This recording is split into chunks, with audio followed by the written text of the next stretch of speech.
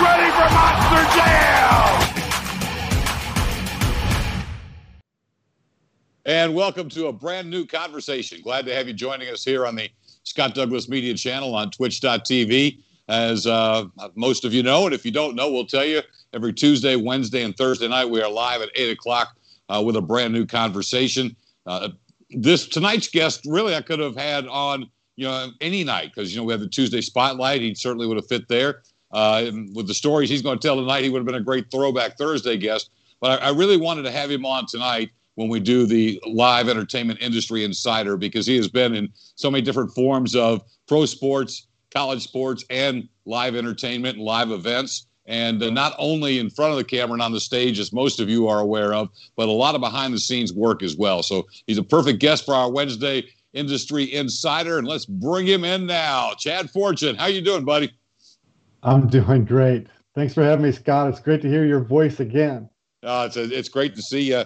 And I'll just start with a personal thing. I'd mentioned it to you earlier when we have tested to make sure everything worked, but it was so cool to see everything they did for us during the Hall of Fame induction ceremony down in Orlando this weekend. But as expected, your messages, both for me and for Dennis, had that certain Chad Fortune flair, and everybody really enjoyed them. So thanks again for doing that. No problem. And I think, we should start with this conversation as the Scott Douglas. Who's going to interview you? Because you're a Hall of Famer now. They can never take this away. Scott Douglas, Hall of Fame. What a great thing. It's got a great sound. I got to admit, I love it. And I love Dennis's speech when he kept rolling on a little bit longer than he had originally planned. And a couple of times he said the words, "This is only going to happen once in my life, so I'm going to get everything in here that I wanted to." But yeah. It's pretty awesome. Just as an overview, since we're starting there, and then we're going to go a lot of places during this call. You, as somebody being in the industry for so long, I know how I felt, but I'm just wondering, as someone who was as competitive as you were for years, to hear that Monster Jam was forming a Hall of Fame that would be exclusive to Monster Jam. We know there's an International Monster Truck Hall of Fame, which is great and really honors all the legacy of Monster Truck, but this is specific to Monster Jam. I wonder what your thoughts were when you heard that there's going to be and there now is a Monster Jam Hall of Fame.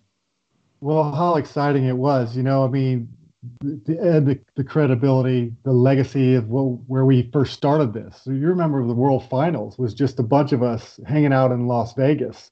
And the first World Finals award ceremony banquet was held at the Race Rock Cafe. And they did it for us for a favor.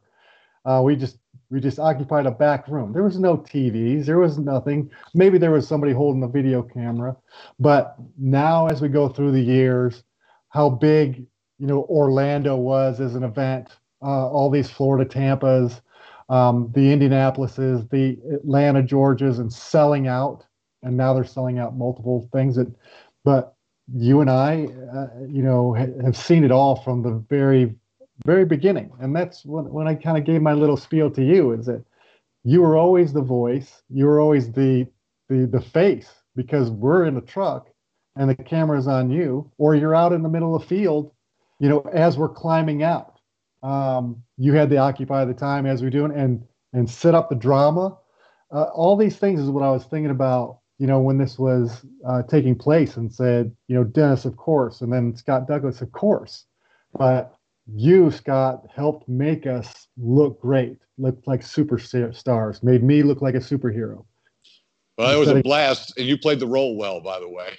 And of course, having trucks like you did, and we'll get to the Monster Jam part in a little bit. I did see on social media already Kathy Lowe and the Lowe family said, "Tell Superman hi for us." So they don't even call you Chad; they call you Superman still to this day. Yeah, it's kind of cool with all those personas you've had. Yeah, and I'm getting, still get fan mail, or just people will come out and just say, "Hey, Superman," or "Hey, Captain America." And it just means that maybe I made a little bit of an impact and made some difference out there in Monster Jam. Yeah, and let's go ahead. And what I like to do on these shows is really be able, and that's why I love the concept of this when we came up with it, is the idea of the long form interview, not having to worry about short sound bites or fitting into a TV time frame. And we can go a lot of places, and that's what I like to do, is really tell the stories of amazing people who've had amazing careers. And so with you, I'd like to just go all the way back. Just take me back to childhood, what part of the country you were in, where you grew up, and, what you were like as a kid and the things you like to do. Well, as far back as Valparaiso, Indiana, just a country boy. Suburb. Chicago was a long way away, an hour away, right? But it's still a long way for us. Growing up in the cornfields, grew up playing basketball because you had to, football and basketball and baseball in the summers. Um, we lived out in the woods, so I had motorcycles and some go-karts and stuff. And we would build our own bicycles, go out to the junkyard and find some old frame or something fits and build these bicycles and literally just jump them, go down the hill and jump into this big lake. We'd make our own lake and jump them into the lakes. And there's I remember there was old swans. These people had some swans and some mean old ducks. So we would jump out there about 15 feet into the middle of a lake of a bike that we just built out of nothing. And then had to drag the bike back before the swans and the nasty ducks would come and try and nip at you. So it was just full of adventures, wars out in the pits, we call them, where the motorcycle pits and the bicycle, where we'd ride, and we'd have our wars out there, we'd camp, and it was just a fun way of growing up. Yeah, and that's one of those things when you have those opportunities to add to it. You talked a lot about the sports, where I'm assuming, and I shouldn't assume, but I will for your purposes, as athletic as you are, that there wasn't an off season. You were going to play. Did you play basketball, baseball, and everything else too? Obviously, we know you played football. Yeah, exactly in that order. I had two best friends, and they were athletes too, and they were the best athletes. And I was lucky to be around them. But we would ride and go. We'd play basketball in basketball season. We'd play football in football seasons, pickup games right in the yards, and bring everybody out. And baseball was in summer season too. But the old story about walking through snow and miles in it. We did ride our bikes probably 15 miles to the high school to play 3 hours of open gym in the basketball. And just loving it. Then ride the bikes back, and you're cramping up because you're dehydrated and just done. And we'd do that all throughout the summers.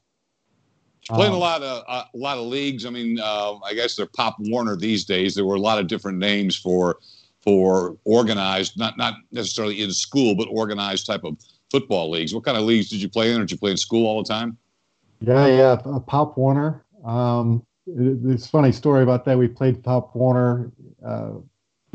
Mom and dad had to come up with some money so they could get me into the Pop Warner. The one day that I skipped practice, as just a kid, whatever, like 11 years old or something like that. One day I skipped practice. I went out and played a pickup game of football in the backyard and was pushed behind and broke my collarbone. And so that kind of ended that. But you don't get hurt when got all the pads on. You're out messing around in the backyard and breaking the collarbone. But yeah, the little leagues. I mean, the little league baseball. You didn't have uniforms. You had a T-shirt that was sponsored by the Dairy Queen. But it was all a blast to us. That's all we did was just sports, and then run out in the pits and ride dirt bikes.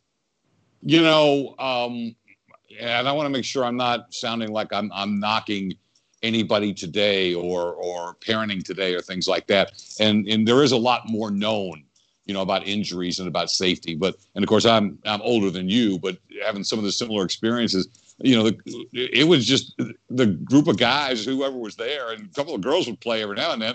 And, my sister would jump in there, but you'd take the football and you'd go down, and nobody cared if you were on school property when school wasn't in session. You'd go out and find a grass field, but there were no pads, there were no helmets, and it was tackle football. We weren't playing touch football, and I'm assuming that's what you were doing out in the field too.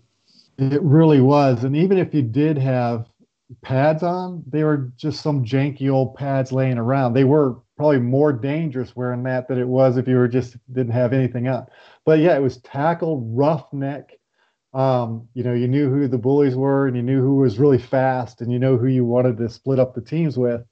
Yeah, if you had a concussion, you didn't know about it because you just had a headache and went back out. Or if you sprained an ankle, your mom just rolled it up in tape, and then you went back out and played. What was the old term? Just rub some dirt on it and get back in here, and that's what we did. I'm wondering if you were always a big guy or did you have a growth spurt at some point? Because you're about 6'4", 6'5", right? Right now I'm 6'6". I might be after 6'6", okay. Monster Jam kicked me down about 6'5", I think. No, I was around. My best friends all were at the same height and same weight all through school. It was my junior in high school. I started to go a little bit. I wasn't a guard anymore. I got to be a power forward in high school. And I was a wide receiver in high school as well. It wasn't until I went to college where they packed me up at the training table and I gained like 30 pounds, natural 30 pounds, just because I had to eat and they were working us out like crazy, high intensity workouts. But my best friends, we were all the same height and same weight all through school. So when you're in high school as a senior and colleges are looking at you, we still had room to grow, or were you at that 6'6" point at that point? In college, well, I think I did. I think I might have grown another inch or two. But the weight started to come on because it was just really important to me moving to tight end that I had the weight to take on the defensive ends, outside linebackers, that kind of thing. And then, but always have the speed to catch and run and be a fullback. So you were a wide receiver in high school, but they were already, probably because of your height, already thinking tight end.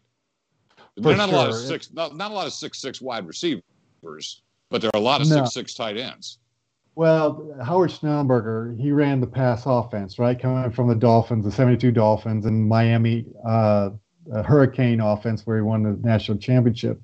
So when they saw me, they said right away, you're putting on weight. We're putting you as a tight end, and you'll be a running fullback, basically. You catch the ball, you block, and then you catch the ball, and you run it like a fullback. You blow through people. You mentioned Howard Schnellenberger, and of course, I'm from the Louisville area, as you're well aware.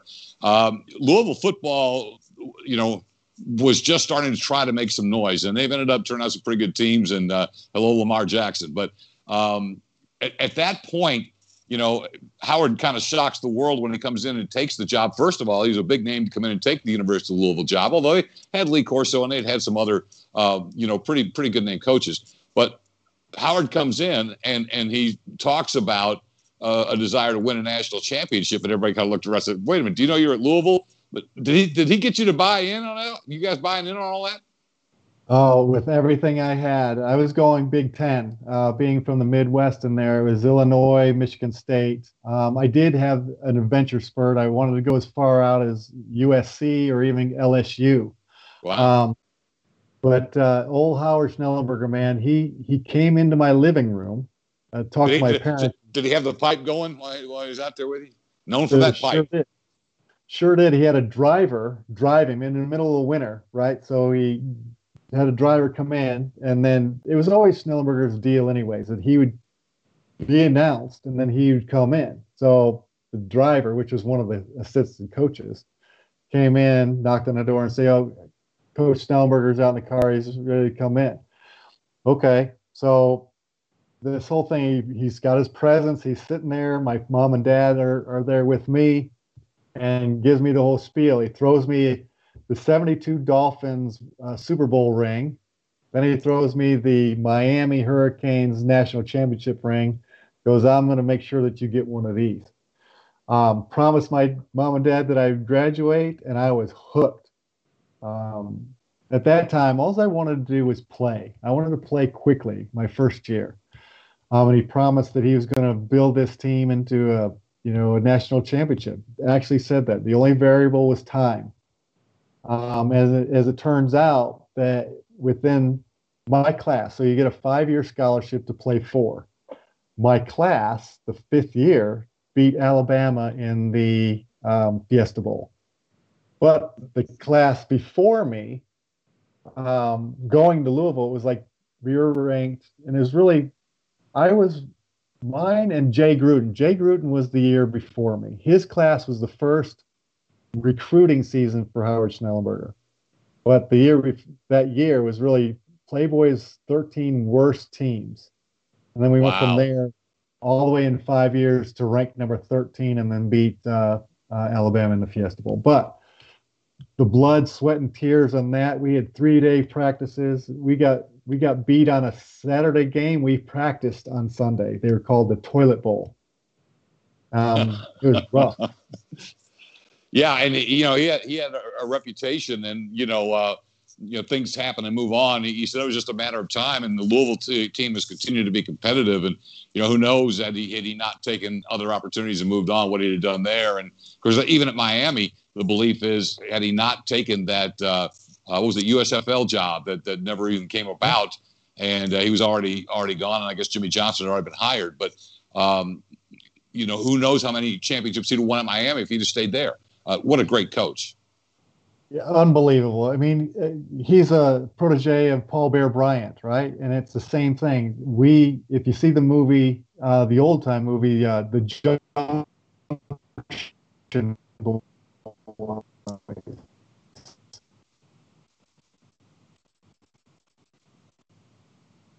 I lived that as well. He took us out of Louisville to, maybe Shelby campus. It's the campus outside of Louisville where away from people, dorm rooms were locked down, and he just literally just beat us to death. Ran and we played, and everybody wanted to be personal. So there was a leading. That movie, Bryant, this was exactly how Schnellenberger ran his stuff. So Jay Gruden, you played with him, but he was a year ahead of you. Is that right? Yeah, he was the year before me. He didn't get redshirted either, so he was a 4-year senior when he left. And so your last year was it Browning Nagel? Did you play with him? Because that was a pretty daggone good quarterback too, and playing in the NFL some. Yeah, Jeff Brown was his backup at the time. There's another one that became pretty daggone good quarterback. So I think I know I told you this story, but I'll tell it on the show. So years later, doing the Monster Jam thing. And the lovely people at Delta, because I flew with them so much, decided to move me up in the first class on a flight. Don't even remember where I'm going. But sure enough, right across the aisle from me is John Gruden, now the coach of the Raiders, but then the ESPN commentator, the ESPN color analyst. And, I mean, this guy's sitting there, and he's got piles of paper, and, and he's prepping for his game. So I didn't want to, be the fanboy or, bother and let the man enjoy his first class ride there. But as we're getting off, and he's smiling and he's a friendly guy anyway. So I introduced myself, and I mentioned I said, yeah, your brother's tight end works for us. So I said, well, we got to talk at Monster Jam the rest of the time. But that was pretty cool. So you played with some pretty good quarterbacks, and obviously that would then get you at least some opportunities in the National Football League. Yeah, and in the back up to about John too is John was just my freshman year. He was at Tennessee, and he was a graduate assistant there, assistant coach. And we played there, and I had my first college touchdown in Tennessee in front of 95,000 people. And I remember seeing John or talking to John, and he was just a character way back then too, right? And razzing you and playing around. So it was all these memories now kind of keep flooding back, connecting the dots. 95,000 people. That's a heck of a way to catch your first touchdown pass. A couple more things about college, I guess, actually, before we go to pro football. But so you had all these dreams and some of these big places that you were thinking about. And Howard convinced you to come to Louisville. It's really not a bad place when you think about it. And again, I'm talking from experience, having spent so much of my life in this area. Come out of Valparaiso, Indiana. You talk about a country boy and all that. Louisville's got some big city to it, but it's not, it's not New York. It's not Chicago. And it's not far to get out of the city and find some, you can find some cool lakes and some cool, all kinds of things down around here. So for you, how did you enjoy the experience of coming to Louisville out of northern Indiana? Man, I can't even tell you. At the time, I'm thinking that I hated it, but I really loved it. Again, I'm a Midwest kid from Indiana. I moved to go to Louisville. It's the South. Schnellenberger's recruited the south side of Miami, and then back then we could have a football dorm. That means all the football players can be in one dorm, and we were literally locked in there with room checks, fire alarms on the outside. so you couldn't get out after 11 o'clock. So now you take a bunch of football players from all over the place, and it was just craziness. But it was one of the most. There's fights going on here, and people trying to study, and it was just a rest. It was one of the best times of my entire life. It really was. There's fighting and there's all kinds of stuff, but then it had its perks too. I mean, Schnellenberger was the man around there, so we had a great football complex. We were during the Kentucky Derby. We were security for $1 million row. So I'm uh, uh, picking up Steinbrenner from the airport and taking him to his seats up at the Derby on $1 Million Row, and people all dressed up in their Derby outfits. It was just a blast. And you have Joe Namath coming in, and Paul Hornung, who's a local and one of Snellenberger's old mates. They grew up in Louisville, so he was always in and out of there. I can't even tell you. Let's say to Joe. I mean, it was always something going on that was big, and Coach would always have me catching passes from these guys.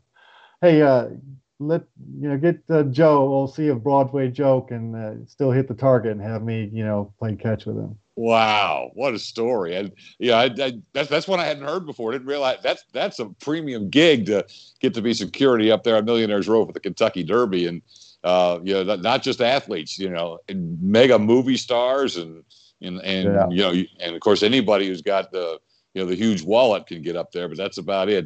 The average Joe isn't going up there, but Chad Fortune's been there. Hey, we're gonna have a whole bunch more with Chad Fortune, as you fans know. There's a lot to cover with this man. Welcome back to the conversation. Our Wednesday night entertainment industry insider, sports and live events and everything else is Chad Fortune, and Chad's with us. We kind of talked a lot about college, and of course I maybe went a little longer there because I have in this area in a long time.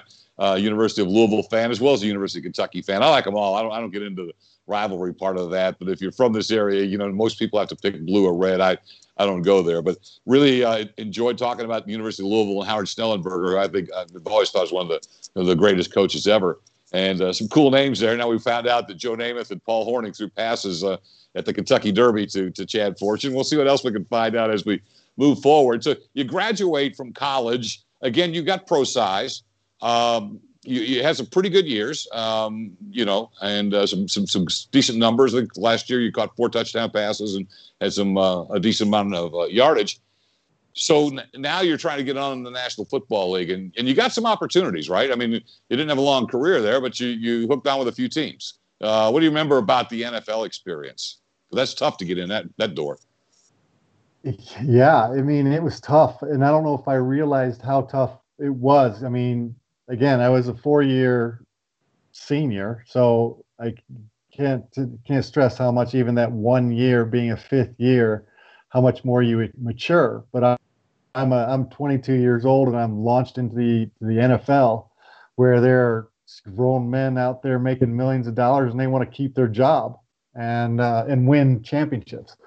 And I'm out there, and I was, I felt like I was pretty invincible. 6'6", 255, 260-pound tight end. I was at the combine ranked number 5, and then had some injuries playing my senior year. Had some injuries, and there was some scar tissue on my Achilles that was torn, and I played anyways. So one of the teams kind of gave me a black mark, and it was kind of like into the NFL, but still kind of just making my way. So I had a skip like most of us do. You hear about the Barry Sanders and the superstar type guys that are sticking around for longer careers, but most of them are just very short, in and out, and skipping around the league, trying to find a home where they fit. As you know, there's not very many positions, and there's a lot of great athletes coming out of college every year. So the key is to keep the job. So, but it was great. I mean, I was in Indianapolis and Miami with Don Shula and Duper and Clayton and those type of guys. Crass Jensen was there. And then from there, I was in Philadelphia with Randall Cunningham and Keith Byers and Andre Wow. Waters. So, and then, skipping into Washington after they had just won the Super Bowl, and Joe Gibbs. I mean, what a talent there. You can't grasp his offense. Um, Him and Mark Rippon, had this mesh, and they would call plays. They would just morph into different plays. The play called in the huddle, which had a bunch of options, but on the way to the line, a different play was called. On the line, another play was called, and when the ball is snap, depending on where the defense goes, another play is, adjusted. It was mind blowing, and it was something you had to learn. From there to go into Chicago, which was Mike Ditka's last year, and what a great talent he was, and um, in between all this, so the fall seasons were NFL, but me being in my rookie years and to get more playing time, they send me to NFL Europe. Yeah, I Um, remember that. so I Yeah. played in Frankfurt in the springs to get more playing time. We played 10 games, and Kurt Warner was there, and it's a bunch of really good big studs. It's like playing in all-star games. But you got to see the world. That was my first glimpse of coming out of Louisville, I played in an all-star game in Tokyo, Japan, and then we played Syracuse in the Tokyo Coca-Cola Bowl in Tokyo. So that was my first out of the country. And then being able to go into the NFL, we'd play in the American leagues in Wembley Stadium, hollow ground there. And then, of course, in the World League, I was stationed in Frankfurt, Germany, which was an incredible place to play.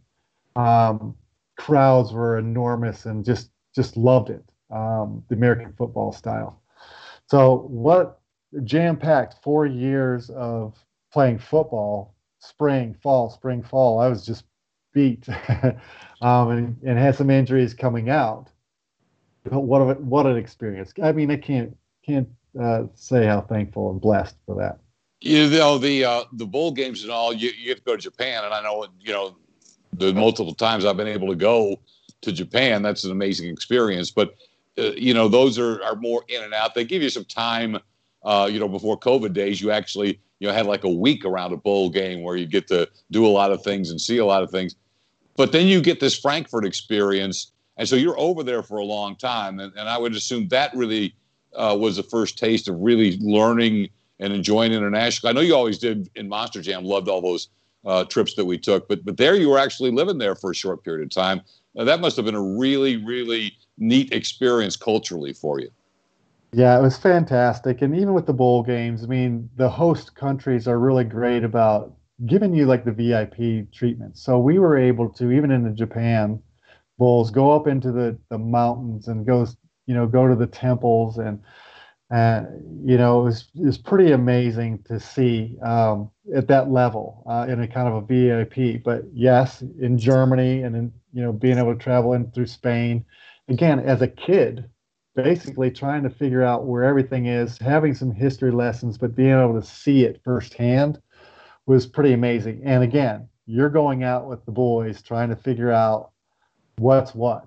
And I remember getting on the Rhine River. I don't know if we even had time to do that when our international Monster Jam trips, but there was, riding down on the Rhine River, and there's a castle every 10 minutes, and you're just on the roof deck of this boat, and just drinking wine and breaking, loaves of these French bread. And here comes this, 500, 700-year-old castle in ruin, and they tell you a bit of story and with a translator, of course. But it's just exploring, and how blessed is that? It's something that you're there to work, and then you get a little bit of free time, and you try to make the best of it. We'll get to the story a little later, but what we did come to find out is the experiences of Chad Fortune, and through this experience, as we're talking about, especially the NFL Europe, and the one and only Medusa through her wrestling days, were a great help in the early Monster Jam trips over there when a lot of us weren't sure what we were doing. You guys, especially you and Medusa, were very comfortable in figuring out where to go and If we're all, I remember one time we're all standing at a train station looking like, what do we do now? And I think Medusa grabbed us and just tossed us in cabs and was able to tell the cabbie where to take us and get us there. Those first experiences, it takes a while to figure it out, but you guys had a little bit of the lay of the land for us, so that was helpful. Yeah, the language barrier, right? You get off an airplane, and you see, especially if you get off the airplane in Germany, the first person you see is somebody dressed in military outfit carrying a big gun. So that's kind of like you don't mess around when you come into the country. So there's a little bit of a warning. But then there's the language barrier and trying to look at some familiarity. And even back in those days, more so now, as you know, Scott, there's a Burger King or there's a McDonald's or some other Kentucky Fried Chicken. And there's a lot of U.S. influence there. But in the earlier days, it wasn't so much. And you're trying to figure out where you can eat. How do you communicate with anybody? English is now, again, and we've been here more recently, there's a lot of English speaking, but those days, especially in my football days, it was hit or miss if anybody would really even respond or talk to you with any type of English. And of course, being a kid trying to figure out what language I knew, we were pretty spoiled here. Yeah, we can get that way, and it's almost like they kind of think of us as a little bit snobby because we think everybody should know English. But in their countries, that's what always amazed me about the Netherlands. That's the one that stood out to me because virtually everybody, you could walk up to two people talking Dutch to each other, and if you made an utterance in English, they would immediately pivot and start speaking English to you. It's like everybody there spoke English, but in a lot of countries, and this one will come to mind immediately, Poland. Virtually no one spoke English. And so there's a little communication effort trying to figure, especially if you want to figure out something decent to eat. That's a good point right there. Yeah, and you're used to the kind of food to eat, right? Or American style food or American style beer or something like that, just to try and Germany, they drink the beer warm and it has to wait 7 minutes, and we're not used to that kind of thing. So it's a venture though, and I hope we never forget it. Yeah, in Spain one year, I know I don't speak Espanol, and the very, very entertaining and pleasant guys waiting on me at the street cafe didn't speak a word of English, but he was able to teach me the word cerveza fria, so I didn't have to worry about the warm beer.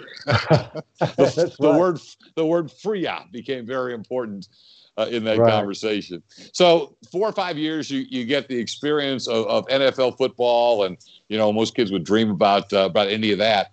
But there comes a point then that ends and you transition to wrestling. Tell me about that. Okay, so first of all, you never think that something's going to end. Like I said, I felt like I was Superman. I was the epitome of health and could not get hurt. And I think a lot of people that are playing at that level believe that they cannot get hurt because you're in such physical shape. And it's a test, on these one-on-one battles you have every day. But I did. I was out of the league, and then just kind of wondering what I was going to do next. My best friend in college was Eric Watts.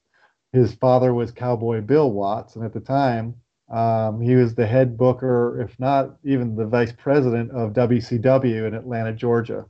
That's Ted Turner's WCW.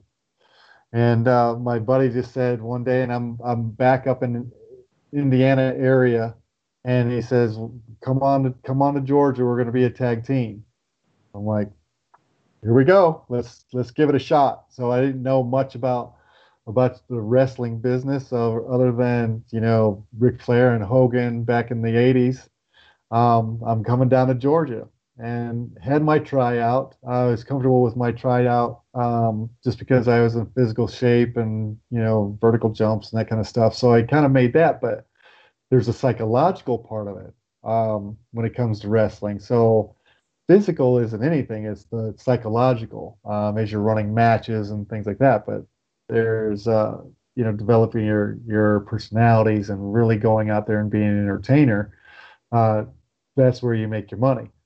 But anyways, I got in it, and we had a run with WCW, short time in the WWF, or now the WWE, and then back to WCW. So it was a run, but it was a different lifestyle.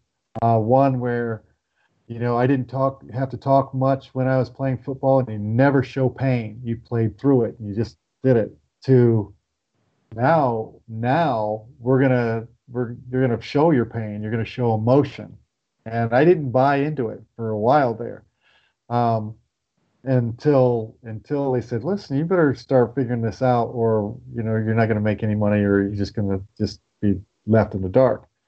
And then I started experimenting in matches, and that's when the world just kind of opened up, to kind of, you know based off of how I acted, I could get people to cheer, to like what I'm doing, to hate what I'm doing, to show emotions, to cry.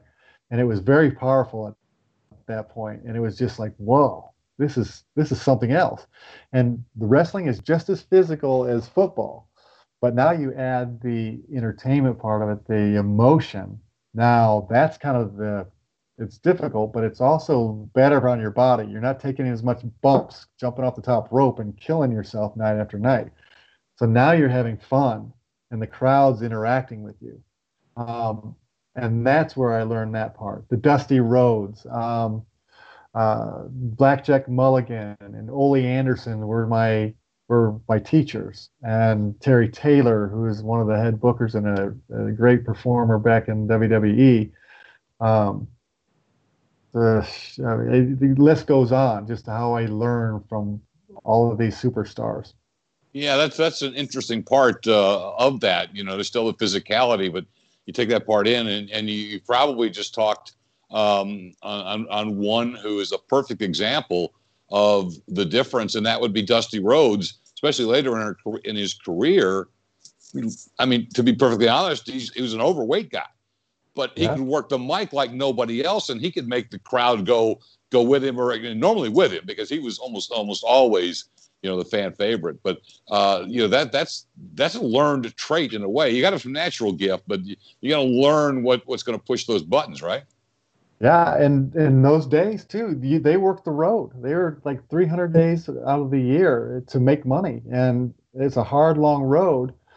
And to save the body, they had to learn how to talk and to really get into motion and to sell their gimmicks, right? We used to call them, as sell pictures and merchandise and T-shirts.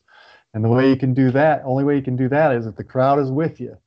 And so that was your promo, is the night you're out there and you're having matches and being physical, but also the personality draws the people in. They love you or hate you or love to hate you. And so they can sell, so they can make a living. And they had to back then. They didn't have the TV. When we started this show tonight, I took a peek in the chat room. One of our great friends, both of us, and a great supporter of this show, Dustin Brown, had already gotten in there, claiming to be, I hope I get this right, Techno 2000's #1 fan. Was that the tag team? Yeah, There, that's there, great. Right? there they are.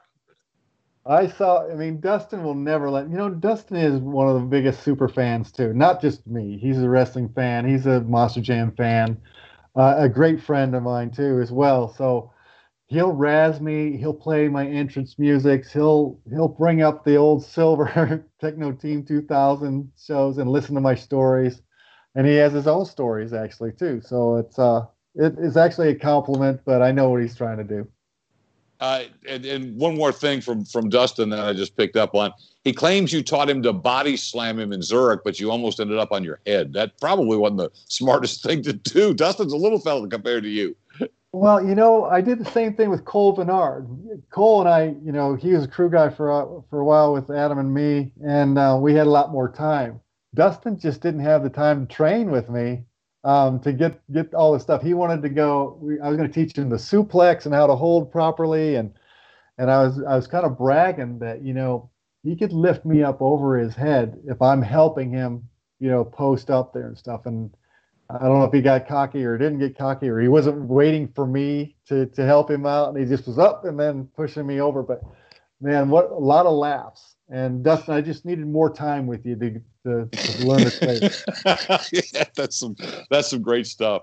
In those days, I'm glad you hit on it.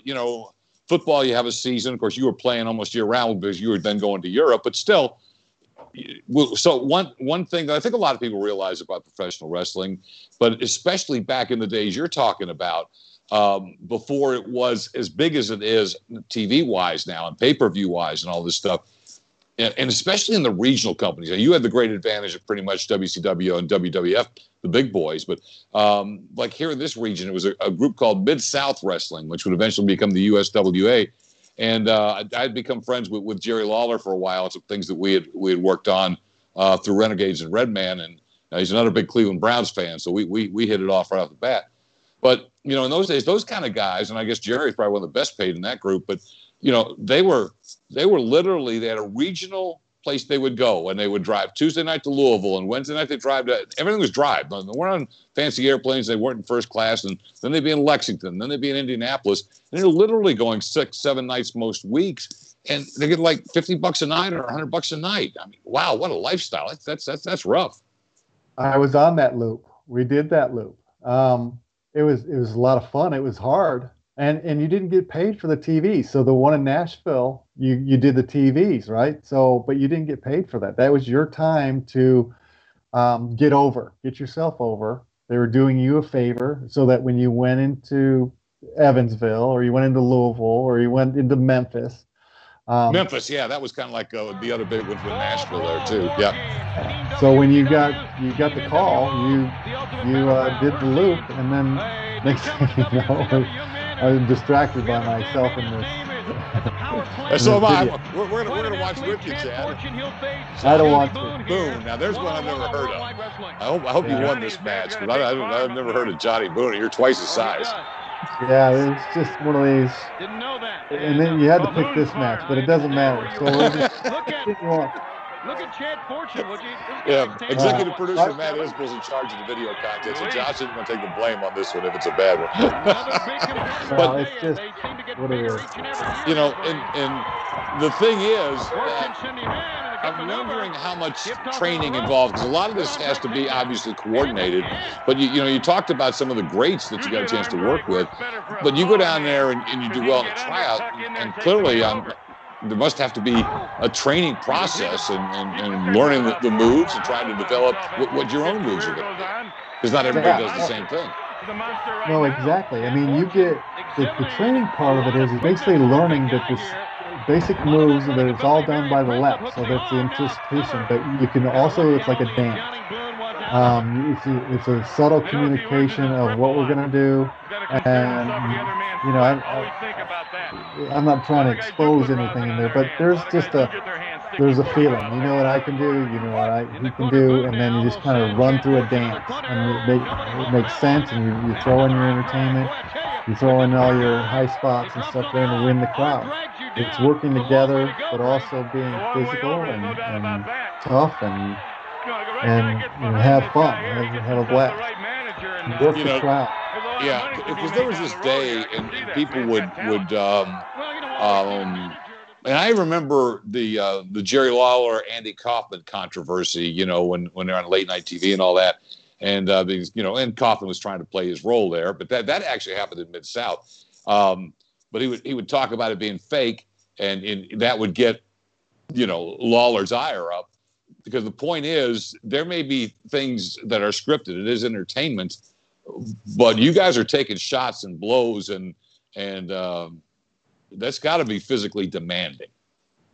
Oh, it absolutely is. And they don't, there's a lot of secret language out there too, right? So you never, even when I started, you never let anybody know the business, and they didn't let me know the business, even during the tryouts. They purposely try to blow you up. They purposely try to make you quit. Just make sure that you're worthy, that you're tough enough to kind of stick up for the business, because it's their business.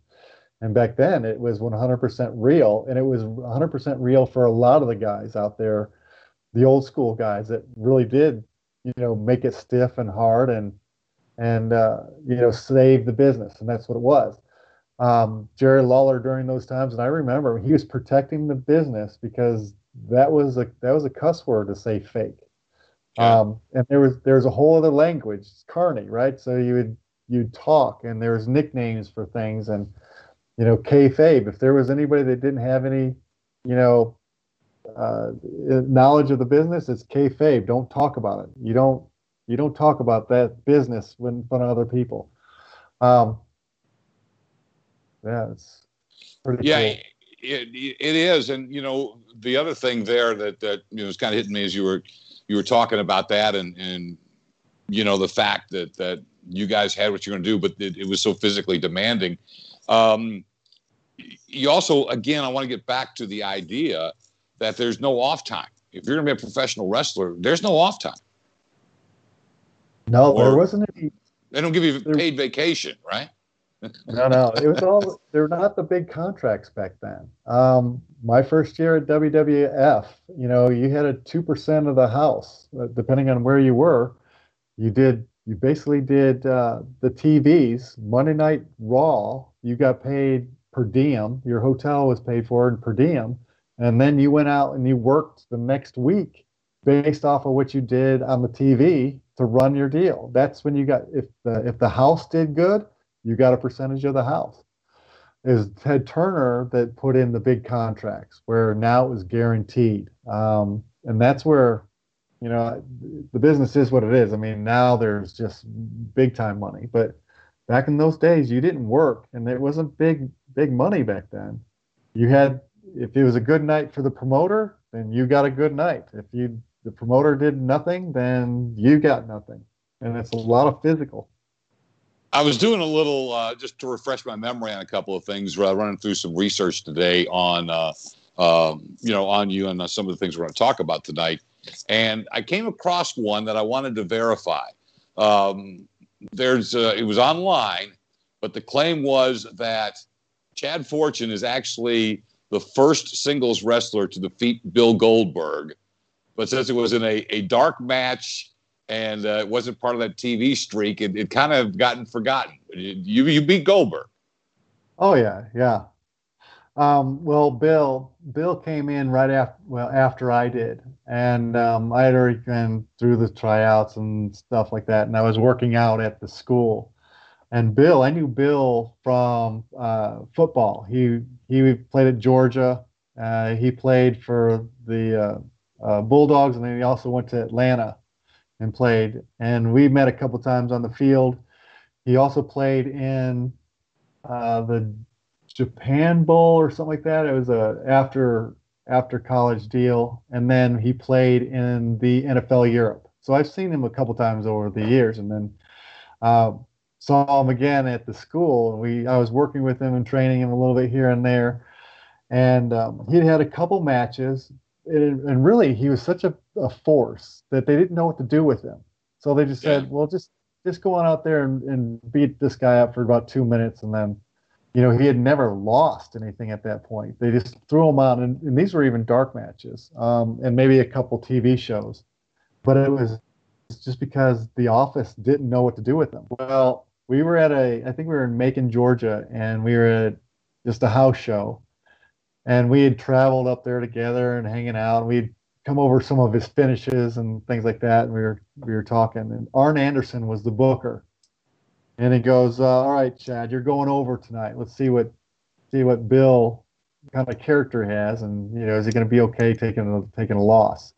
Well, I had known Bill for a while, and he didn't have a big head at all. He was just kind of cool, and the wrestling business was different and an opportunity. So Bill didn't know this, and then we told Arn came back and told us both at the same time after he had already told me, and. It was basically just wanted to test to make sure that Bill kind of had a decent head on his shoulder. And he said, Chad, do whatever you want to do and we'll sell it. And I actually kicked out of his spear. I kicked out of that press slam thing.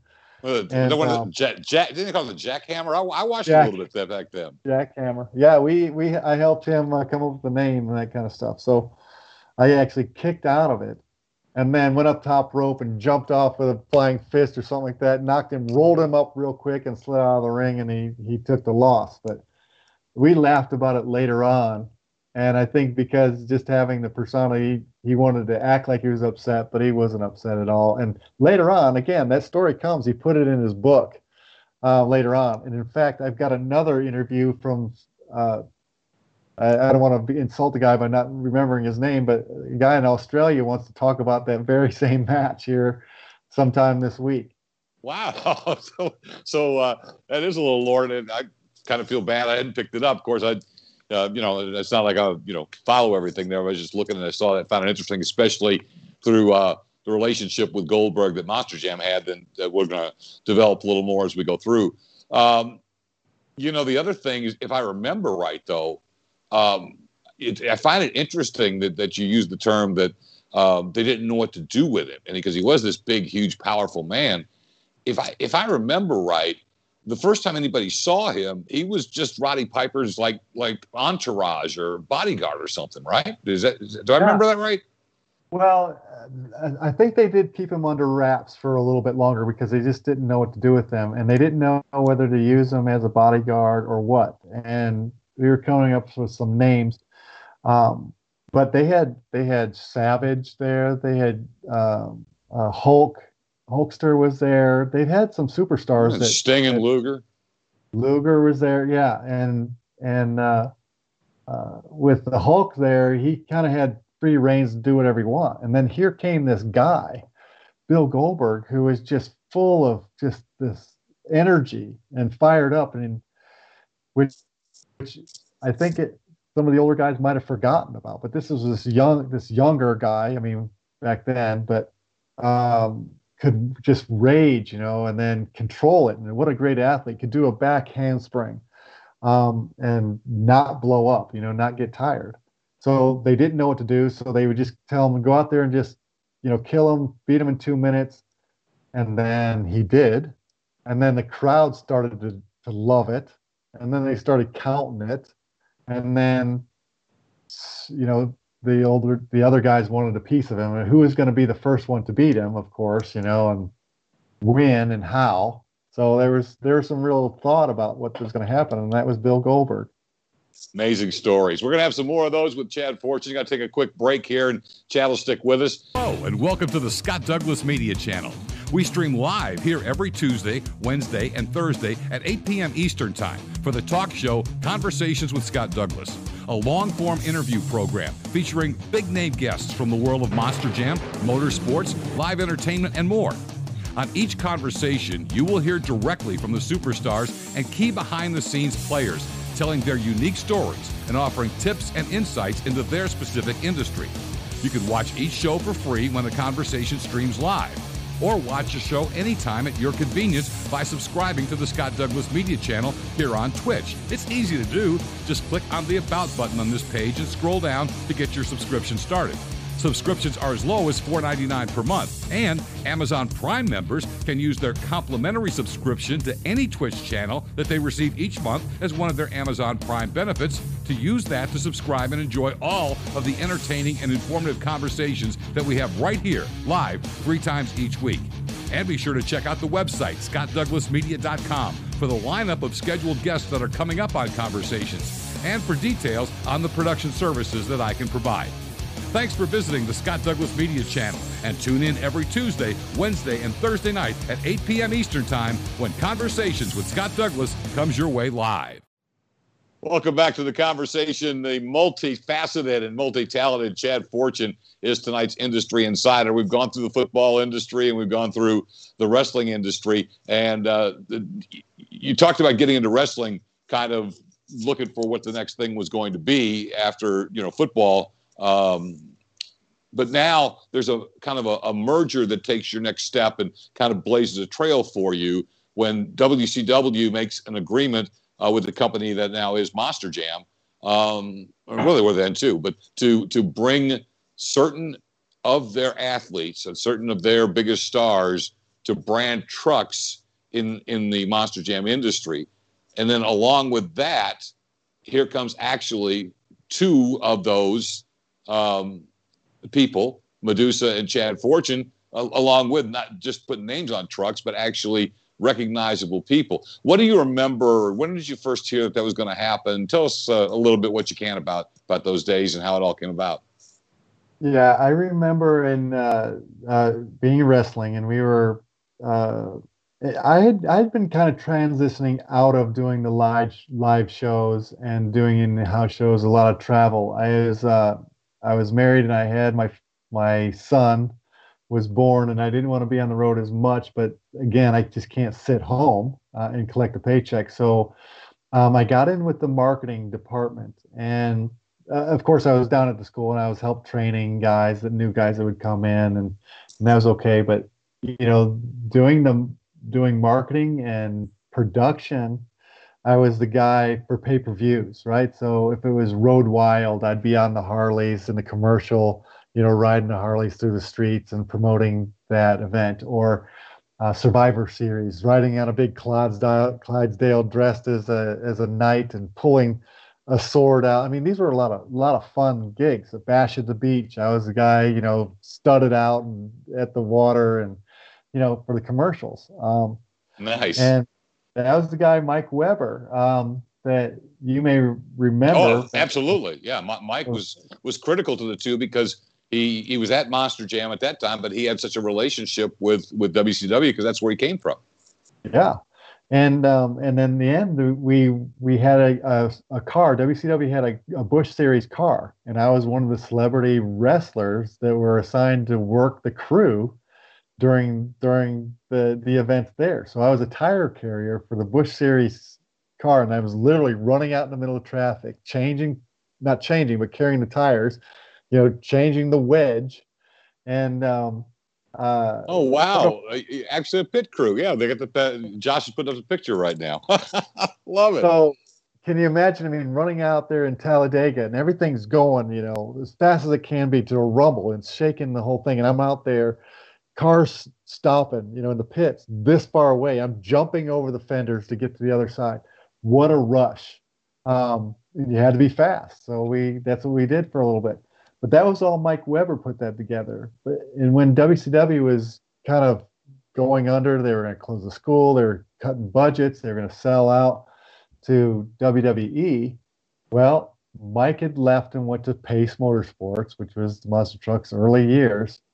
And I think it was a year later when he heard that everything was kind of falling apart at WCW, he called me up and said, "What do you think about Monster Trucks?" And I go, "I don't know. What do you mean?" And at the time, I didn't know much. Bigfoot in the movies. And then he goes, "All right." Yeah, because everybody watched Roadhouse, right? Yeah.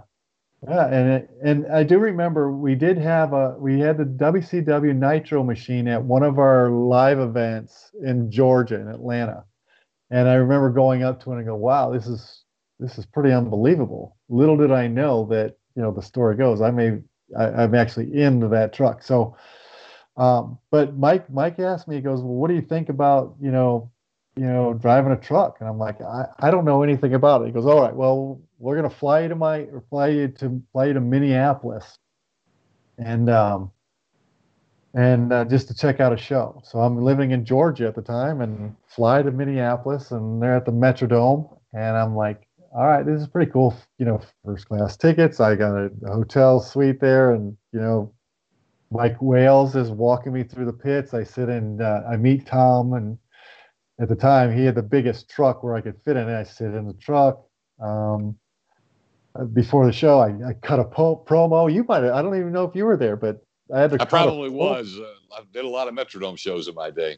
You might have been busy, but I had to cut some promo for Charlie, and then they go up to the suites, and I watch this thing, and I'm like, what in the heck is this all about? Gravediggers. Remember they did the demolition derbies, or had the truck. It was time for freestyle. And they couldn't get all the demolition trucks out of the way. And Todd Frolic, I was trying to remember that name, and Todd Frolic was driving Gravedigger at the time. And Gravedigger goes out there and he's doing this incredible kind of freestyle. I'm going, what in the heck is all this? He actually runs over some of the demo cars. The demolition guys are pissed off because they're still got their motors in it, and they're like, it was just chaos. And I'm like, holy smokes. I went home and I go, oh, I don't know about this.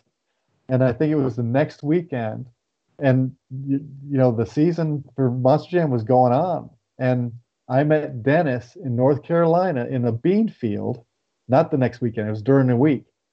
And he had built some jumps, cleared out the bean field and made a little track and a bunch of jumps. And I went there and they got an old gravedigger out, they're pulling the body out and they're taking measurements. And I'm like, what do you take the body off for? You go, well, when you crash, then it doesn't break the body, like our $8,000 body. I'm like, wait a second, who's going to crash? What are we getting ready to do here? So it was pretty cool. And Mike Wales and Dennis was out there, and they had me do figure eights, maybe 3 figure eights, and then they lined me up in front of this jump. And I've seen the jumps that they take some of the younger guys out now when they test. This was like 3 times bigger than that. Dennis said to me later that you're either going to get this or you're going to go home. And because it was his house. It was his business, and he was doing his part to protect it. And I was scared out of my wits to do that, because he goes, we strapped you in, you parked, there's no body, I'm sitting there, and when I drop my hand, you floor this sucker and you hit the jump. And that's what I did. It scared the little daylights out of me. I hit this jump, I see nothing but the sky, and then it's like suspended animation, and then I come back down this thing and it rebounds and bounces up. I'm shaking up, my neck is flopping all around. I think the neck collar popped out. It was before they had the Hans devices. Yep. And I'm like, holy hell. And I come to, and I'm like still rolling, and I take it around and line it up again. We kept doing jumps. And it was, what a blast. But it was February, and we were in North Carolina. And that night I was in the ocean letting the ice cold waves hit me in the back because I couldn't even turn my head. Oh, and wow. The next day we did the same thing. And again, this was the old Beard seats. They had, 5 inches of foam, which turns out that that's the wrong thing to do. The coilover shocks, no Hans devices back then. I had this 2-inch neck collar that kept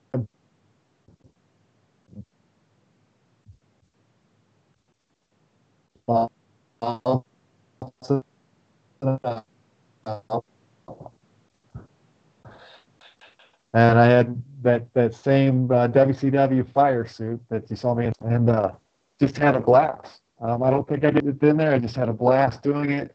Well, let's build you a truck and let's go. This is great. How was Dennis with you? Because he was more than anybody else, and he was pretty vocal at times that he wasn't really wild about the whole WCW trucks coming in and all that. But was he cool with you? At first, Dennis is a great guy no matter what, but it was definitely, he was protective of the business. He built this jump, and I knew the reason why. I thought, is this the kind of jump you guys are starting out at? It was a 5-foot jump, and I have a picture of it somewhere. That it shot me so high in the air, and I knew he was, later on, I knew he was trying to either say, you're not tough enough to do this, or maybe you will work out. But fortunately, I must have passed his test. But even later on, when I would have conversations with Dennis, and he's a great personal guy, but I said, hey, we should do this kind of a thing. I could kind of do some heel stuff with you. He goes, nope. He goes, I'm a good guy in a bad truck. And he wasn't going to have any kind of the entertaining or the kind of just talking back and forth type stuff. No way. He was very protective of how he was going to run Monster Jam on his side in Gravedigger. So, yeah, and one of the things that I remember, and this is going to be years before when he would have met you, we were in because it goes back before even Raymond James Stadium. It was what they called the old Sombrero, the old Tampa Stadium. And they were doing a promo for WrestleMania, I believe, was coming there, maybe a month behind us. And so The Undertaker and Paul Bearer were there. And they brought them into the locker room, and they were going to do this little stunt with Gravedigger. And at first, Dennis was just not having any of it. He wasn't going to do it. He wanted nothing to do with it. He didn't want to offend his fans. And a few of them took him aside and said, hey, listen, this is the most popular guy now. In wrestling, the fans are going to cheer. They're not going to boo this. And they finally talked him into it. And so the Undertaker with that stick where he brings his hands up and the lights come up. Well, here he brought his hands up and the red lights went on. And the crowd went crazy. But he wasn't having any of it. And then, of course, we all know that he got when Tom and Goldberg were giving him a hard time and Goldberg was on the microphone, Dennis wasn't very happy. So, he's very protective, as you understand. But that's why he's the first guy to go in the Monster Jam Hall of Fame. You start out, and the first time we see you, you're not in a truck. They're doing a wrestling-style gig where you are the mouthpiece for the NWO truck that Rob Nell was actually the driver of. Yeah. Well, there he is. Yeah. Well, the reason why I end up being the spokesman is because the truck that they were building for me, I couldn't fit in. It was going to be what it turned out to be Vet King, and it was me sitting flat on the ground in a seat, and I was still too tall for the roll cage for this Vet King type style body, which the concept would have been really great, but I end up having to in a couple different try to fit in whatever. I ended up going in a Nitro Machine, which was an old Gravedigger that had plenty of room, just a short wheelbase. So while that was all taking place, and I was doing a little bit of kind of watching and learning, we started doing the NWO, and that's where kind of just playing around with Tom. Tom was real receptive with all that kind of stuff, and Rob Nell, of course, and he was a really good driver and had some good showings, which gave me more airtime. And then able to play around with you and some of the other guys. It was kind of, and they had mixed reviews too. Sometimes the office didn't like any of the bad press that they were getting, like, oh, who's this guy kind of thing. But it's all entertainment, right? So any press is good press. My recollection is those were the TNN Motor Madness days, and my recollection is that the TV producers, which were separate from the Monster Jam team, loved it. And I know personally Dan Moriarty, who did a lot of those interviews, got a kick out of it because he was always ready to get with you or to get with Bill. And like you say, there's a lot of entertainment there. So it gets rolling, but you're ended up in for the long haul, and so it's first it goes with the Nitro Machine, and that wasn't around a whole long time, was it? It wasn't around. I mean, mainly because the truck wasn't up to what the other trucks were. It was a short wheelbase. It stood awfully tall, so it wasn't really making the turns that we were doing for the bigger stadiums, anyways. So again, in the middle of them, piecing together a chassis for me to drive, and then the sponsor came with Karl Malone. And the fit of my mixed backgrounds with football and wrestling and stuff like that, and Carl's basketball history kind of thing, made a pretty good team where I started with that, and it came with a brand new truck and a brand new look. Yeah, and of course that was a great timing for you because the WCW trucks didn't last, but except those 2 or 3 years.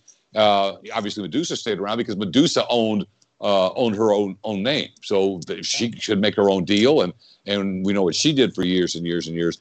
The timing for you ended up being that you were considered by everybody, the Mike Waleses of the world, you mentioned him, and everybody involved in a lot of these decisions, as once everything started coming together, and Karl, not just, I think, if I remember right, Karl did like a driving experience and fell in love with it, and maybe Mike Weber was another one of those genius marketing guys who was able to put together a deal to where his name would be on the truck. And you're right. Everybody said, well, who's more perfect to be the power forward than a guy who's big enough? The only guy we got big enough to be a power forward is Chad Fortune, maybe Tom, but he's already got another deal going.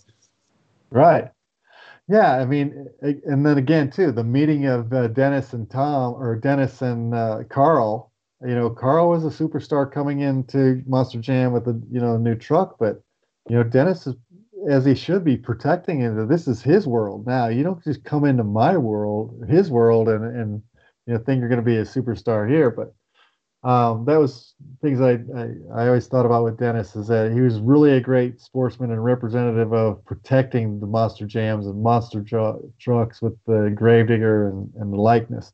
But Carl was a great guy. I mean, he really put his heart and soul in it. His wife Kay, you know, you know, took care of me, and it was a great truck, and just a couple year sponsor, but we had a great time with it. Yeah, so in a couple of years there, and I'm glad you mentioned Dennis one more time, because I think it's worth noting. And again, we talk about everything he's done for the sport, but and the fans know what he's done on the track, and they know what he does in the pit party and all the autographs he signs. But you are absolutely right about, this is his overall goal is to make sure that everybody, and again, because he came up in the day where it was hard to get good press, and a lot of people wanted to, kind of look at us as something that wasn't legitimate. So he was very protective. But you're right. Once you can get to get through and show him that you love Monster Jam too, he ended up liking Bill Goldberg. But boy, he sure didn't at first when Goldberg came into it. And I think he just, that it's that protection of this industry that he has had such a big hand building, and he was going to make sure nobody's going to come in and, for lack of a better way to put it, make fun of it or belittle it or do anything negatively to impact it. And to think that it was easy. I mean, I had to work to earn the respect of exactly that, Dennis. I came in from wrestling, I came in from football, and didn't know a whole lot about this, Monster Jam, and I made sure that I didn't fly in and not know what I was doing and then just walk off. So I stayed out.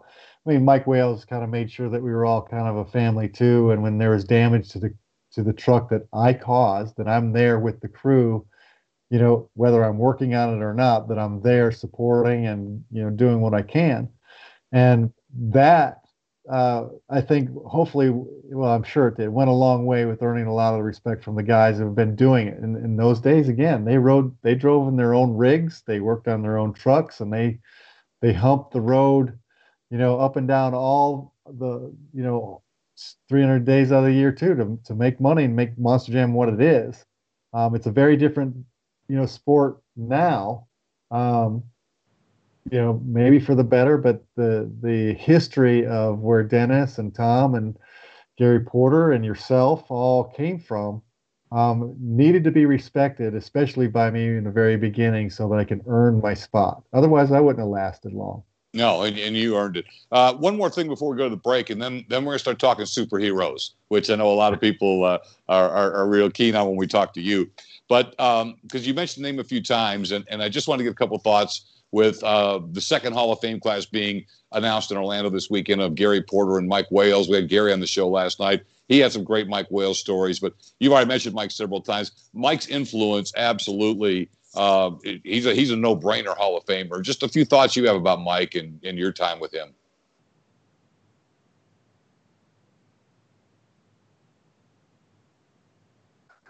Yeah, Mike, I mean, I think I felt like he protected me, when I first started, and he gave me some of the inside tips. He, introduced me to some of the key guys, the Toms and the Seasocks and the the older guys, the Porters and Ments and the old guys, to kind of learn and talk to get pointers. How is you take the dirt? How are you supposed to, the Pablos, how to hit the cars, with no dirt and kind of survive it, crash courses. I owe a lot to Mike Wales, and what a great guy. Yeah, absolutely. And look forward to seeing his name going to the Hall of Fame here. Hopefully it'll be sometime this year, is what they're talking about for the 2021 class of Gary Porter and Mike Wales. So again, as already promised, we're going to talk Monster Jam superheroes, because this guy was all about them. And but we got to take a quick break before we do that. Thanks for joining us on the conversation tonight. Chad Fortune's with us. Let's get right back to it. And it talked about the very cool power forward truck. Love the relationship. A lot of respect for Karl Malone, and that was great. But again, he was only around for a couple of years, and then we go to Superman, right? That's the next step. Yeah. Superman. What did you think when that opportunity came up? Because again, here we go. Chad Fortune, the biggest guy, fits this image, and you went with it more than that. Not that you try to become Superman, but you did want to make sure that a kid watching that truck saw you as Superman in the role, right? Well, exactly. I mean, it was a great opportunity, and if Superman was going to have a vehicle, if there was a real Superman out there, then if he was going to have a real vehicle, why wouldn't it be exactly what you see right there on that screen? Is a Superman truck, doing whatever humanly possible. I mean, it's about as close to being a real Superman or superhero when you can jump 30 feet in the air and go over 100 miles an hour and crush and smash and come out with no issues. So what a maybe I was born to do that. It just certainly felt that way, and I felt a responsibility to kind of represent it as both, the driver and create a kind of image that would be fun and, kid and family friendly. And, people had different, some people would have different things. Tom did the wing walk years and years ago and things like that. You, in this persona, then just kind of took a little page, I think, from back where you came from and from the Hogan type of deals, where you would do this pose and 50,000 people would be clicking their cameras. Did you expect that people would really react to that? Even if your run wasn't great, and when it was great, they were going crazy. But even if you struggle a little bit, you generally still get out and give them the pose and let them get that photo out. Yeah, I think that, everybody, guys or the girls or whoever was driving, try to come up with something. They had to have their special trick or whatever they would be known for. As I'm trying to learn and figure out the sport and stuff, I was hired in a way because I came from the entertainment business, and so I'd better use that for sure in any way I can. And with a Superman truck, a superhero truck, I did. I tried to just do the best I could and go, okay, well, if Superman's going to do it, he's going to go to the biggest pile, and he's going to get out, and he's going to do that pose. And, sometimes it wasn't always the most confident person to go out there and feeling like I'm in my underwear and posing in front of there. But the reaction from the crowd, good run, bad run, on the biggest pile. And I got to tell you, and this is why I thanked you in your Hall of Fame video, was you wholeheartedly. Now to his final 15 seconds, Chad Fortune and Superman.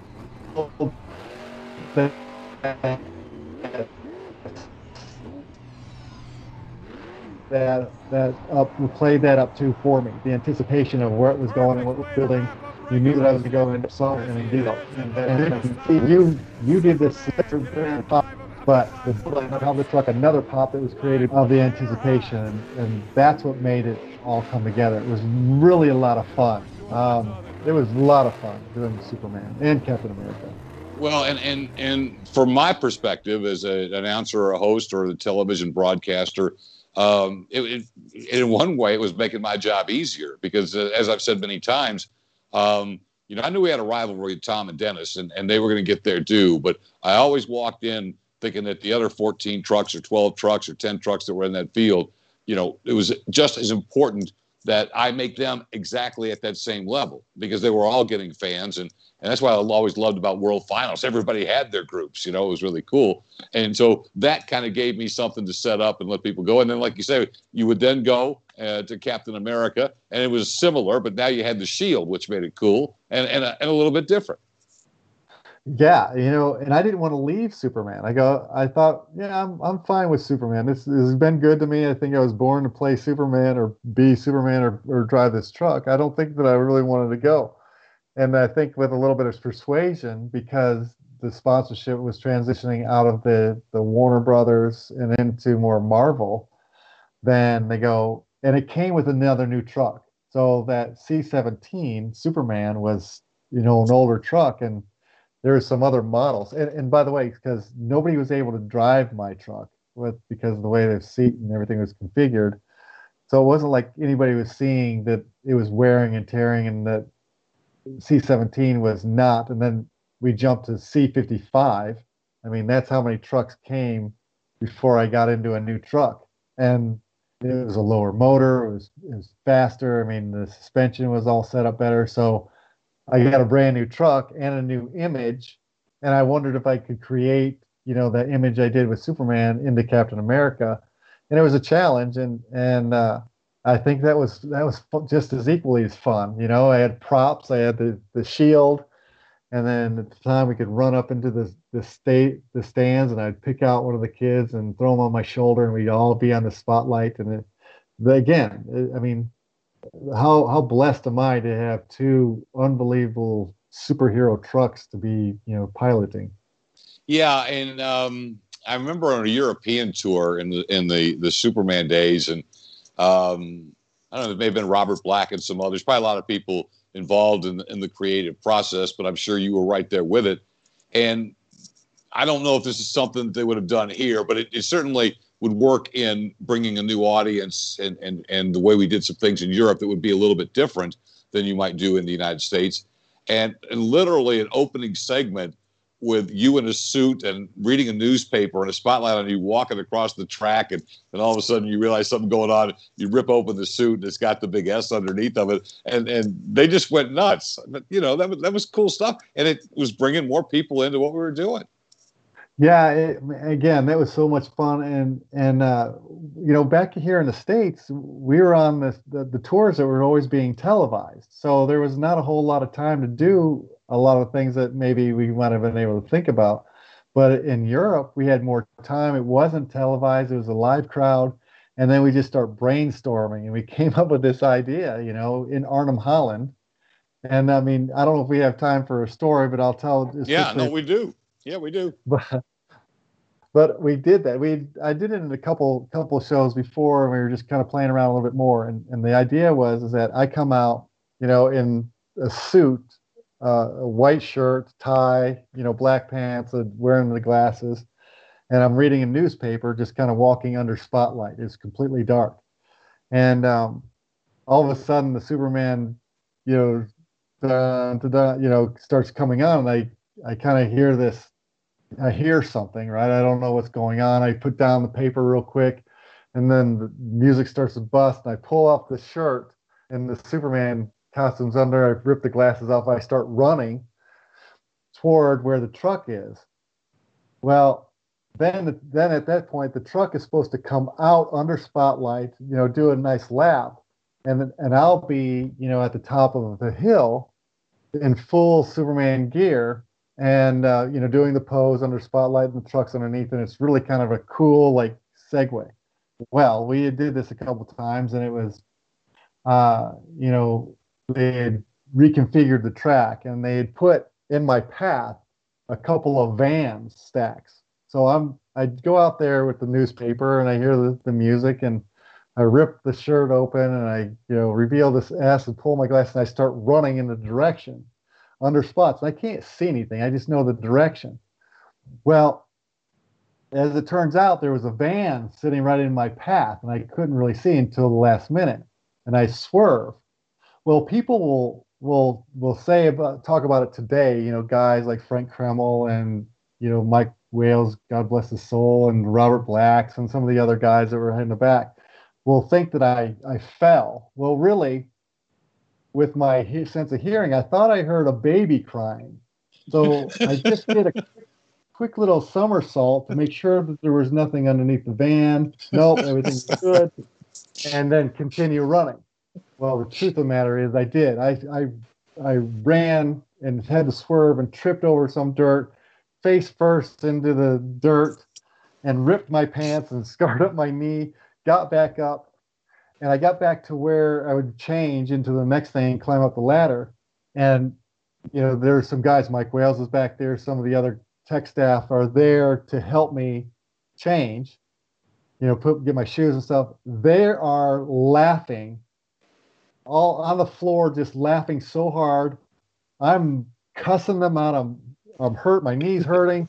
I got so much time before the truck is, going to be right there, and I got to be on the truck, dressed and on top of this pile with, full garb, and nobody is helping. They're laughing, dying laughing, and I'm just so angry and hurt. But that's one of the best stories. I mean, these things that we could do in Europe, and the things that we just experimented, and the end result is the crowd is having a great time. We're having a great time, and it's just great shows, great fun.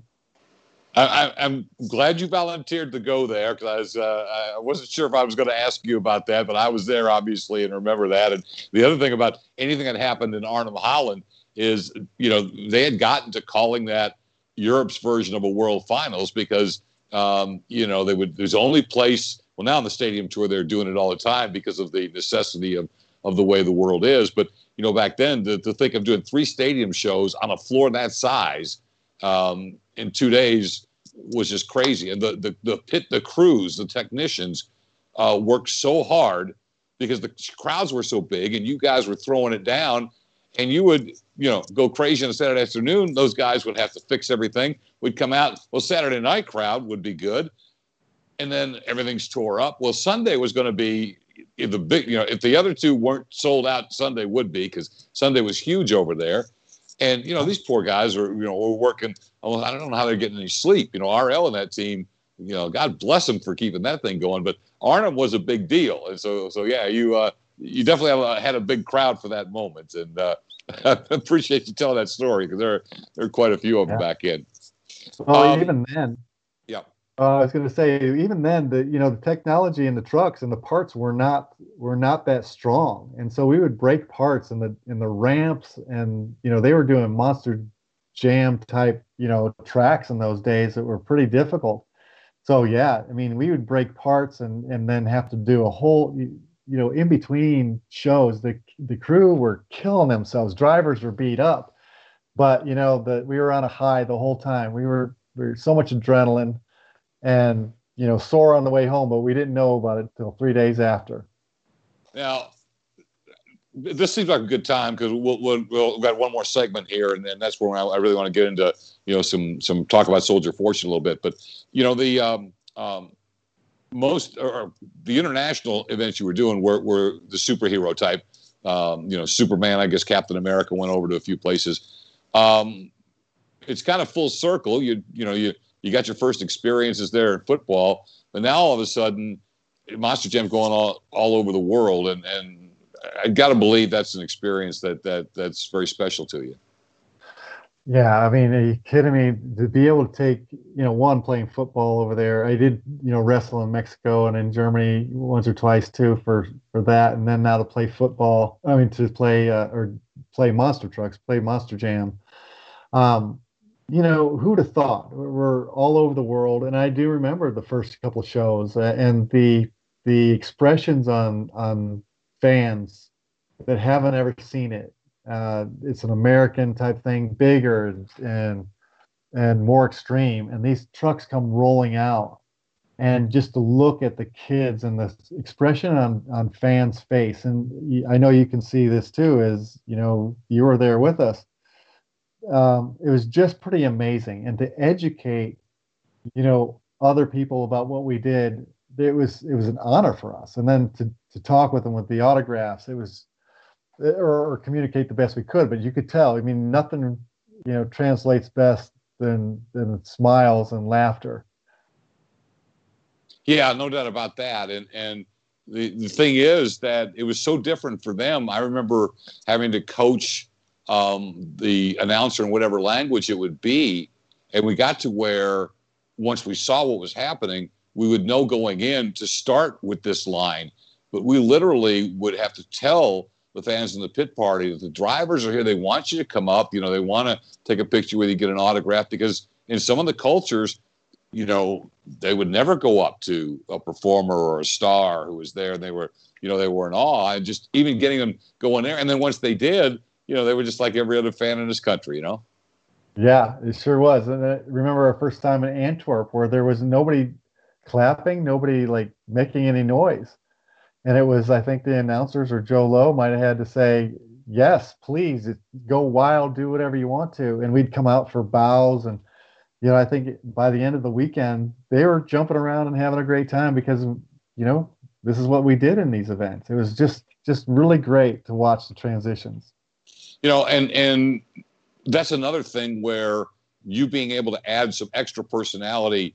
And again, the Superman truck will come to mind by, we talked about the entrance, but you were doing the poses over there too, and getting, those kind of reactions that you would get in this country. That kind of stuff's universal. It doesn't have to have a language or the Dutch speaking announcer didn't have to set it up. As soon as you got out and did it, it worked.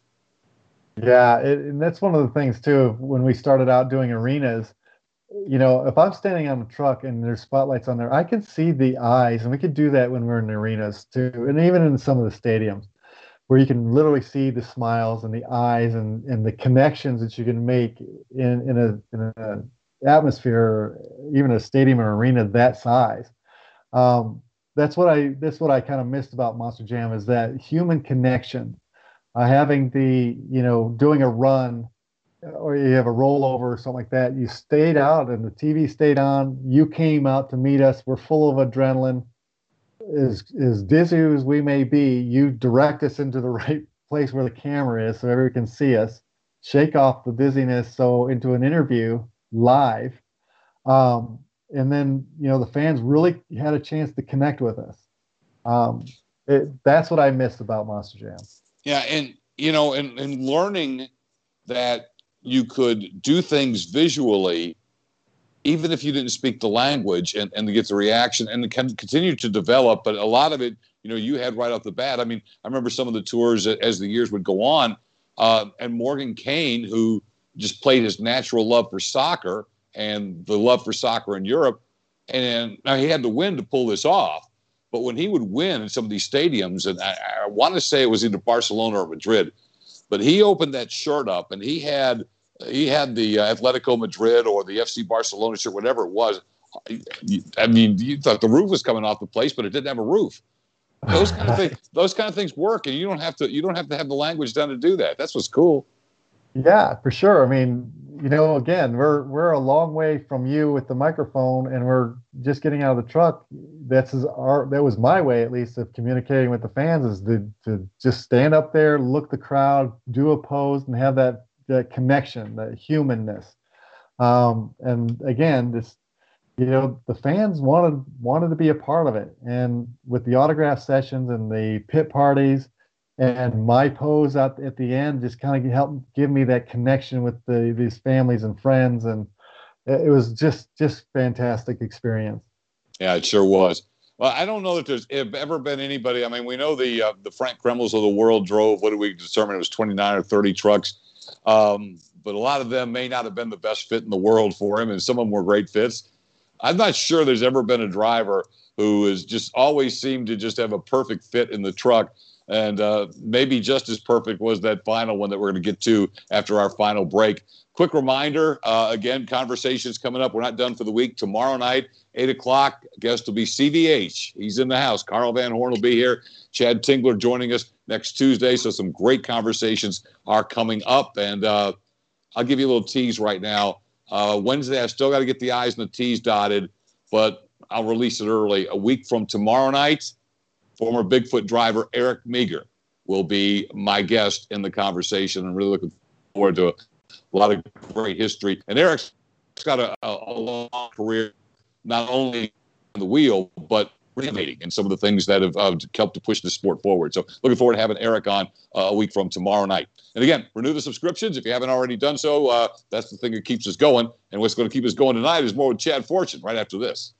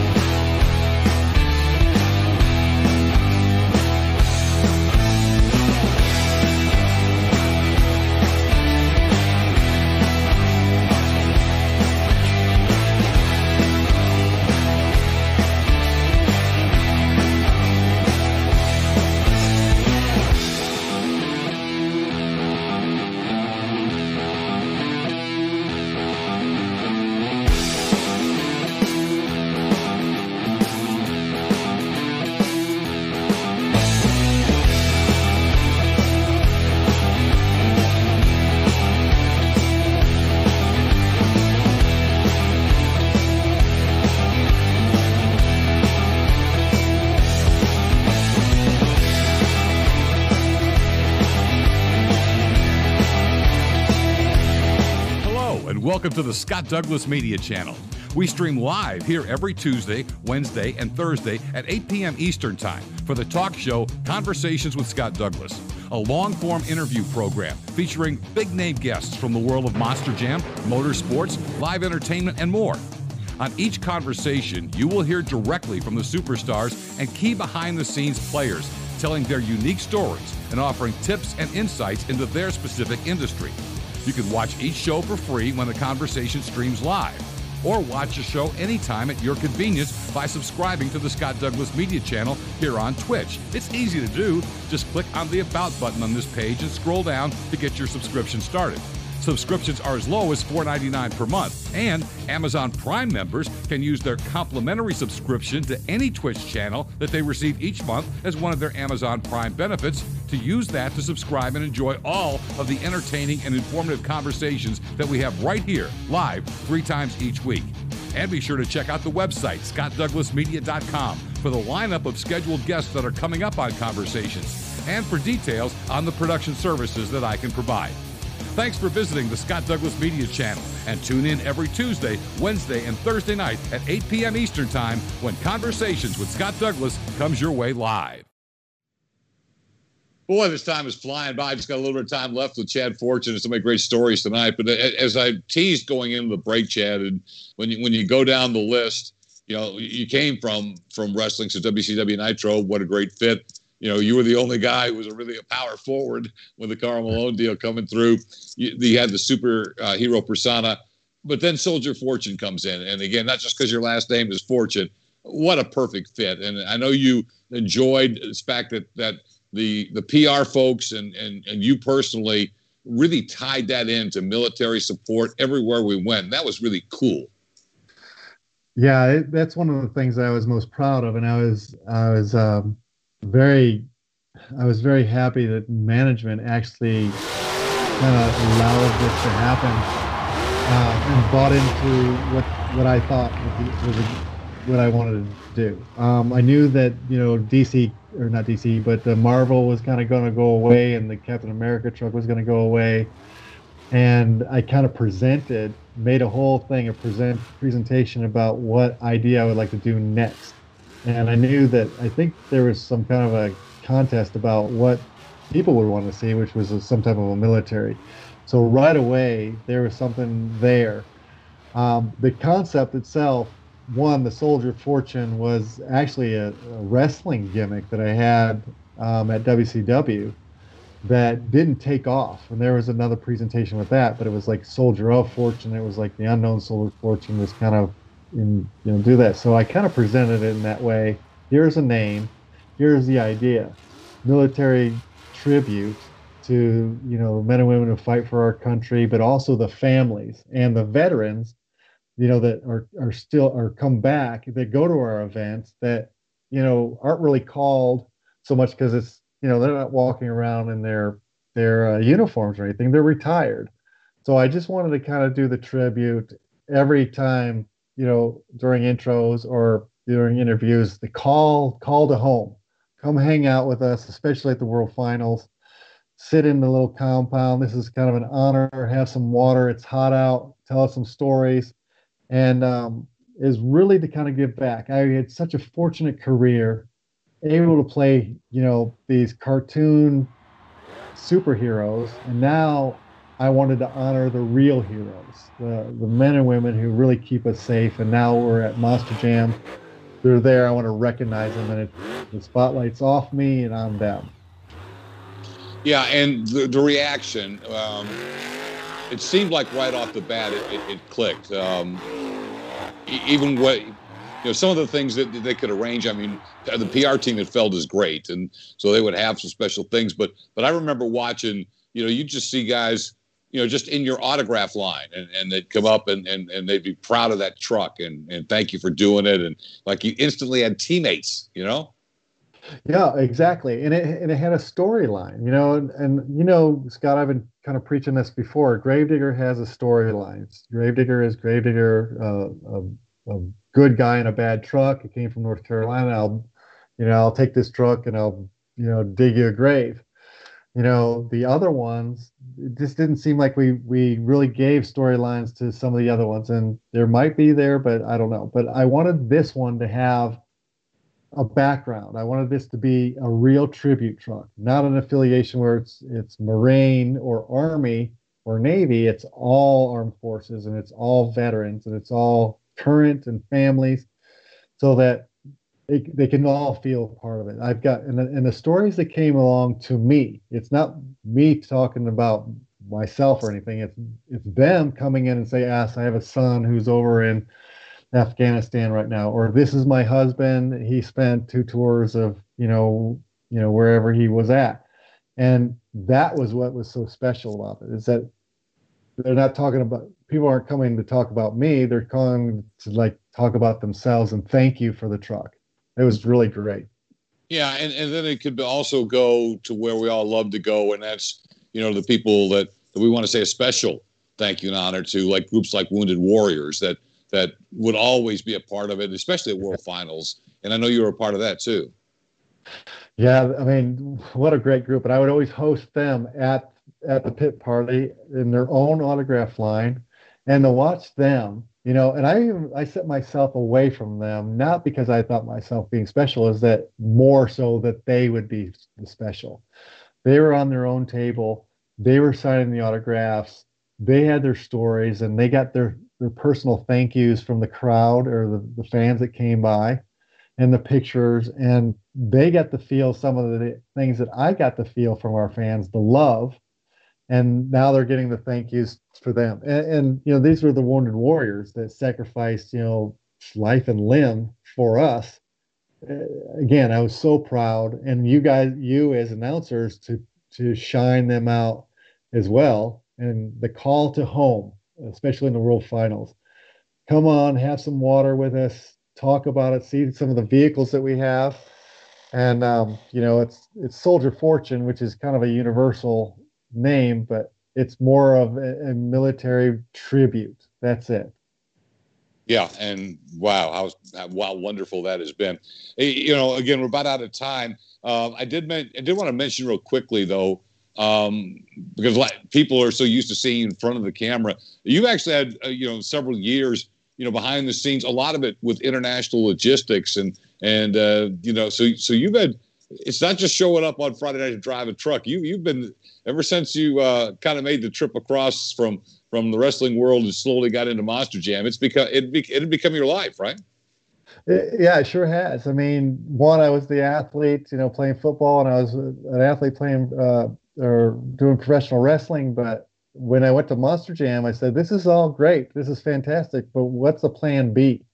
I wanted to be part of the company all around, and I was able to, secure a position as, a director of international operations and logistics. And I helped ship trucks all over the world, Japan, Middle East, Australia, just everywhere. And what a ride it's been, which is kind of even tying into what I'm doing now. I formed my own company now. It's a fitness management company that contracts with some of the sporting goods and running crews to deliver and assemble sporting equipment, and all this. You never know what life is going to take you, but it's a heck of a ride. Yeah, it really is, and I guess that's the final thing. So when you look back, and you're still a young man, you still got a whole lot more to go, but man, what a book you've had of life so far, and there's more to write. Well, yeah, I mean, I don't even know what the saying is anymore. So it's, you just keep on hustling. The life that we are fortunate to have doesn't end. I mean, you have your own podcast, and you've got many things that you're going to conquer in this world. I encourage anybody out there that it's never over. You just keep on pushing, and it seems to come. So from football comes right into wrestling, which I had no dreams of ever becoming, but it just happened. And Monster Jam came right in after that. And now, COVID shuts down entertainment. And so what are you going to do? You just push forward. And, I formed this Fortune Fitness, Incorporated, you know, and there's just no end to it. I'm back full circle to, you know, working with athletes, working with the older generation, speed and agility and first responders, you know, working with fitness equipment, with a delivery and assembly business, and, you know, future we'll start selling some fitness equipment. But you just keep on plugging away, and what a ride. If you're willing to work for it and look forward and be positive, you know, there'll be some up and downs. It's not easy, but it's rock and roll, and keep going. Yeah, Chad, that's exactly what I'd expect from you. Is that last answer, you know, absolutely perfect about, you know, you just keep pushing through, and best of luck on the Fortune Fitness. That sounds very cool. It sounds like you're off to a great start with it. Well, having a lot of fun with it. I got a lot of ideas and a lot of creativity. You know, of course, you learn it from, you know, history of what we've done together. So it's just using what I've learned and going forward and doing the things I love. Chad, I wish we had more time. I feel like we could go on forever, but so many great stories, and you and I have been up and down so many roads together. It's always been a thrill, and like you said, this almost felt like you know, one of those chats we used to have, you know, after the event about, you know, about ideas about how we could make it better, and just kind of doing it again here. So just want to thank you for coming on and tell how much I enjoyed the conversation, and wish you the best of luck with Fortune Fitness. Oh, thank you so much, Scott. Scott Douglas, Hall of Famer. They can never take that away from you, buddy. It's you deserve it. You're an unbelievable man and an entertainer yourself. And it is. It's just like being in the airport on the way home from the events and just reminiscing and going over old times again. So thank you for having me on. It was a blast. Chad Fortune, tonight's guest. And tomorrow night, we're coming right back with another conversation. 8 o'clock, the man that everybody knows is CVH. Carl Van Horn will be here. Hope you will be as well when the conversation continues. Oh, don't forget to say that the conversation is a presentation of Scott Douglas Media. Find me at scottdouglasmedia.com. Big thanks to executive producer Matt Isbell and his company, Overdrive Reality Productions. And find them at overdrivereality.com if you're looking at a website built. They did mine. They do a great job. And, of course, 8-Bit Motorsports is always going to keep you up on what's happening in Monster Jam and other breaking news. That's my producer, Josh Lee, and I appreciate his great efforts again tonight. See you tomorrow night, where the conversation continues.